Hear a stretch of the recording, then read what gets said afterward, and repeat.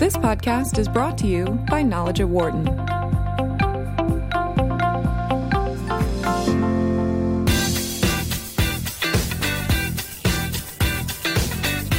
Welcome back to our Knowledge at Wharton special from the Reimagining Education Conference and Awards here in downtown Philadelphia. Just a reminder that we are with you each and every weekday at 10 a.m. Eastern Time, 7 a.m. Pacific, and then our show replays in the evenings at 10 p.m. East, 7 p.m. out on the West Coast. As we have mentioned, digital is a key component of our society, and it is with education as well. Numerous tech giants understand the role that they must play to assist and lift education for this generation and future ones as well. Jonathan Rochelle is product director at Google, primarily responsible for Google Apps for Education. He's also the co-founder of Google Docs and Google Drive. Pleasure meeting you. Thank you for being here today. Thanks for having me. So with all of that your company seemingly is doing right now, it feels like that Google truly has an appreciation and an understanding about how important it is that digital be a part of education now. Yeah, we do feel that way. I mean, there's a few different reasons for it. First is very basic, and that's what we really tried to solve with Google Classroom, which is the efficiency of the classroom. Teachers have too much to do. They're the most important element in the classroom. And when they have too much to do, it's very hard for them to add new tools. So everybody throws new tools at them, and they can't find the time. So we went after that first to save teachers time, and that's what Google Classroom was all about. So what are the core benefits that you have seen from just something as simple as that, of looking at the time component of education? Because I think a lot of people would probably be more focused on, what is being taught and how it's being taught, and not necessarily the time element. Yeah, we took a humble approach to that. We're Google. We're not educators. And so we really worked with educators to say, you know best how to teach. That's our assumption. What we can help you with is the technology that can be used to teach. And when you think about technology to teach, there are different categories. The first is just the process of teaching, using technology to teach and the process. Second is the tools, like you're saying. What can you use technology to teach better? So if there's math apps or there's writing apps or different ways to give feedback, which is why a lot of teachers use Google Docs, because there's real-time collaboration to give feedback. So those two things are very different. And then the third, I would say, maybe is the most important, which is showing students the relevance for their future. Right. They are going to be using technical tools in their future. Everything they do will have some technical component, practically. Maybe if they go for a hike, hopefully. Right. They won't have any technology with them. But there's definitely the element of let's show them relevance. Do you also have to focus on the access issue as well? Because I know that one of the things that's been discussed is, what's being taught here in Philadelphia may be different than what's being taught in West Virginia, or at least the access to it because of the digital component. How much are you concerned about that as well? We're very concerned about that. That's actually, I would say, a top-level Google concern. So from the CEO down, we're focused on as much as we can do, and a lot of that is grants, philanthropy, right, to help schools and people generally access the internet, access information, have the same tools that anyone might have that has the resources for that. So it is a problem, actually, because some of the best new models for teaching are technical, and if you can't access them, you're increasing the gap between people that have and people that have not. So we are concerned about it. We're doing a lot to help as much as we can.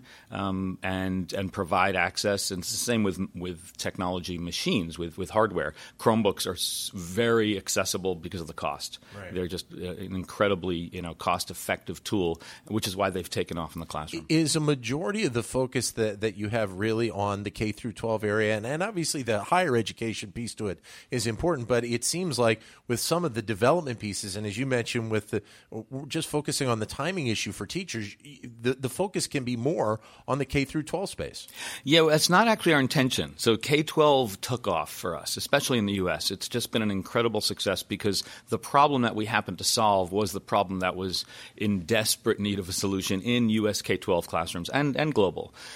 We are actually seeing our tools being used in higher ed, and that was our intention. I think actually even the name classroom, if we called it lecture hall, it might have been used more in higher ed. Yeah. But it's still being used tremendously in higher ed. It's actually very similar problems. It's just there's less need. The problem that we solved in the early phases of this product didn't hit the specific needs of professors as much as they hit them with classroom teachers, but we're starting to see that shift. Jonathan Rochelle is a product director at Google. We are at the Reimagining Education Conference here in Philadelphia as you're listening to Knowledge at Wharton here on Sirius XM 111, business radio powered by the Wharton School. So when you look at education, at what are the things that you focus on specifically? What are the things that Google focuses on really to try and improve and set up the next generation of learners, whether it be in K-12 or whether it be on the higher ed side? I mean, there's so many areas. One, I'll give you an example, though. Our intention is to apply the best technology to learning situations, right, to create learning situations with the best technology. So an example, VR. People talk about how virtual reality, augmented reality can be used in education. We created a product called Google Expeditions, and our intention was twofold. One was to introduce VR to students in a way that isn't isolating, because VR, basically, by definition, can be isolating. You put a headset on and you're alone. Yep. We created Expeditions so that people could be together. So the teacher guides a whole class at the same time to a, quote, place, right? They put them in a place. They drop them at the, the pyramids or, by the Taj Mahal or underwater with the sharks. And the whole class is there together, experiencing it together. And that was a big motivation for us to make sure that VR could be seen as something that's not only always isolating. And the second is to just increase the potential and access to experiences. We believe strongly that experiential learning, and research shows that experiential learning is very effective, but it's very hard to get your bus underwater with the sharks, or up the mountain, at Kilimanjaro or Everest. So we try to increase that. So instead of a student going on 2 physical field trips a year, let's add 50 virtual field trips. And it's not always just a whole trip. It's actually just an element of a lesson. So making it relevant for a learning objective is the other major goal. But that's just one area. So to a degree, I mean, it is taking the old philosophy of the world is the greatest classroom, but just tweaking it for the digital world that we live in. Yeah, and pulling the world into the classroom. Jonathan Rochelle with Google joining us. You're listening to Knowledge at Wharton here on Sirius XM 111, business radio powered by the Wharton School. So with all this development that you and your cohorts at Google have done, it still feels like, though, it's kind of the tip of the iceberg, that there are so many areas that can still be investigated, correct? Yeah, definitely. There's so much we can do, and I think the key for us is partnering with educators.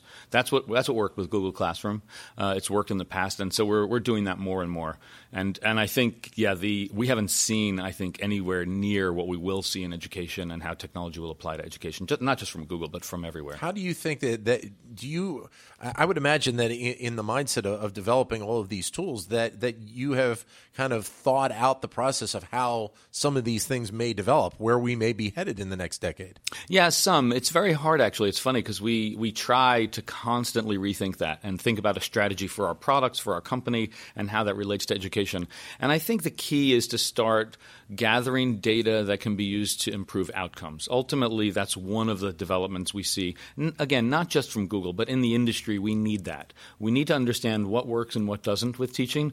Right. Should K-12 actually be 12 years? We don't know that. We've really defaulted to what's always been done, and in some ways it's because we haven't changed the tool set that much. We've helped administrators control schools a little better.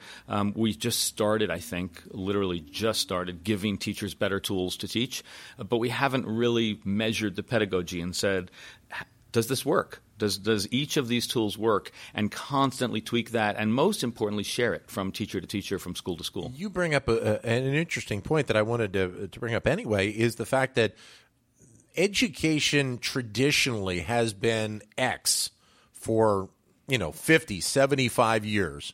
Now we're starting to take it into education is either Y or X plus Y. And is there...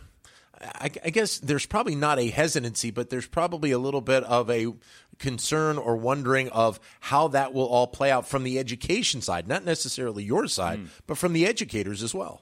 Yeah, I think that's true. And I think the draw or the pull to make education different, better, more effective actually is a commercial expectation from companies that need employees.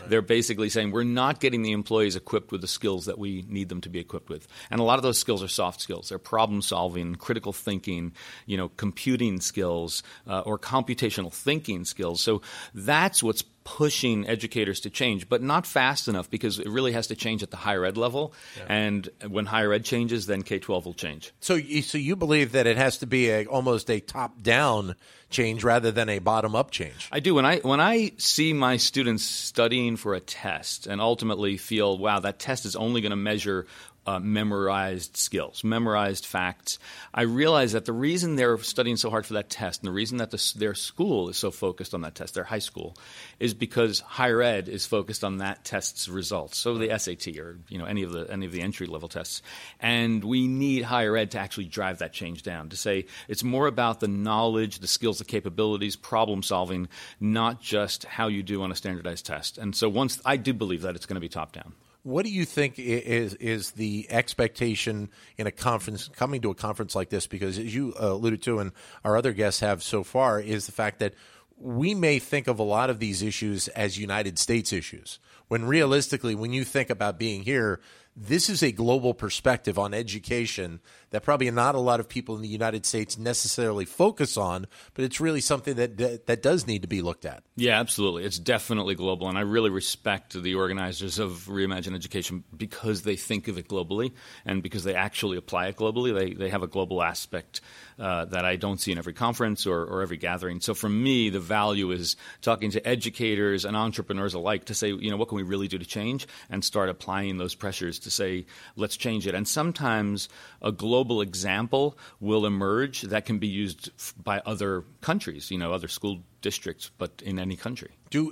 But does the core basic idea of education, does that carry in Australia and the Far East and Europe as well? I mean, there has to be a commonality on this as well. Definitely. There's a lot. There's so much in common, actually, in human learning. I think the school systems are close enough where you can make very simple analogies between them, even if there's very small differences. They are small. They're not that big. Technologically, though, what are the differences that you have to factor in when you're talking about different lifestyles, different countries, different areas? I mean, I think it's mostly for us what we see is policy differences. In other words, some countries do it top down, the whole country. They decide how education will be delivered, and other countries don't. Other countries, let for example, the states define what happens, even the school districts. But that's the major difference. Otherwise, it's very common. There's a lot of similarity, more similarity than there are differences. How do you think entrepreneurship in this area has helped develop the technology and the education platforms that we see now and we're going to see in the future? I think it's one of the most important things. I think the problem with entrepreneurship in the ed tech area is simply the business models being very hard. It's hard to make money in this area and, put your hand on your heart and say, I'm not here for the money. I'm here for the improvement in education. And I think that's what's held it back. But again, you see these small bubbles of success that I do believe will end up becoming huge successes on a broad scale once they get recognized and once we combine it with real research and say the outcomes are changing. Nice meeting you, Jonathan. Thank you very much. Thanks. Jonathan Rochelle, Product Director at Google. For more insight from Knowledge at Wharton, please visit knowledge.wharton.upenn.edu.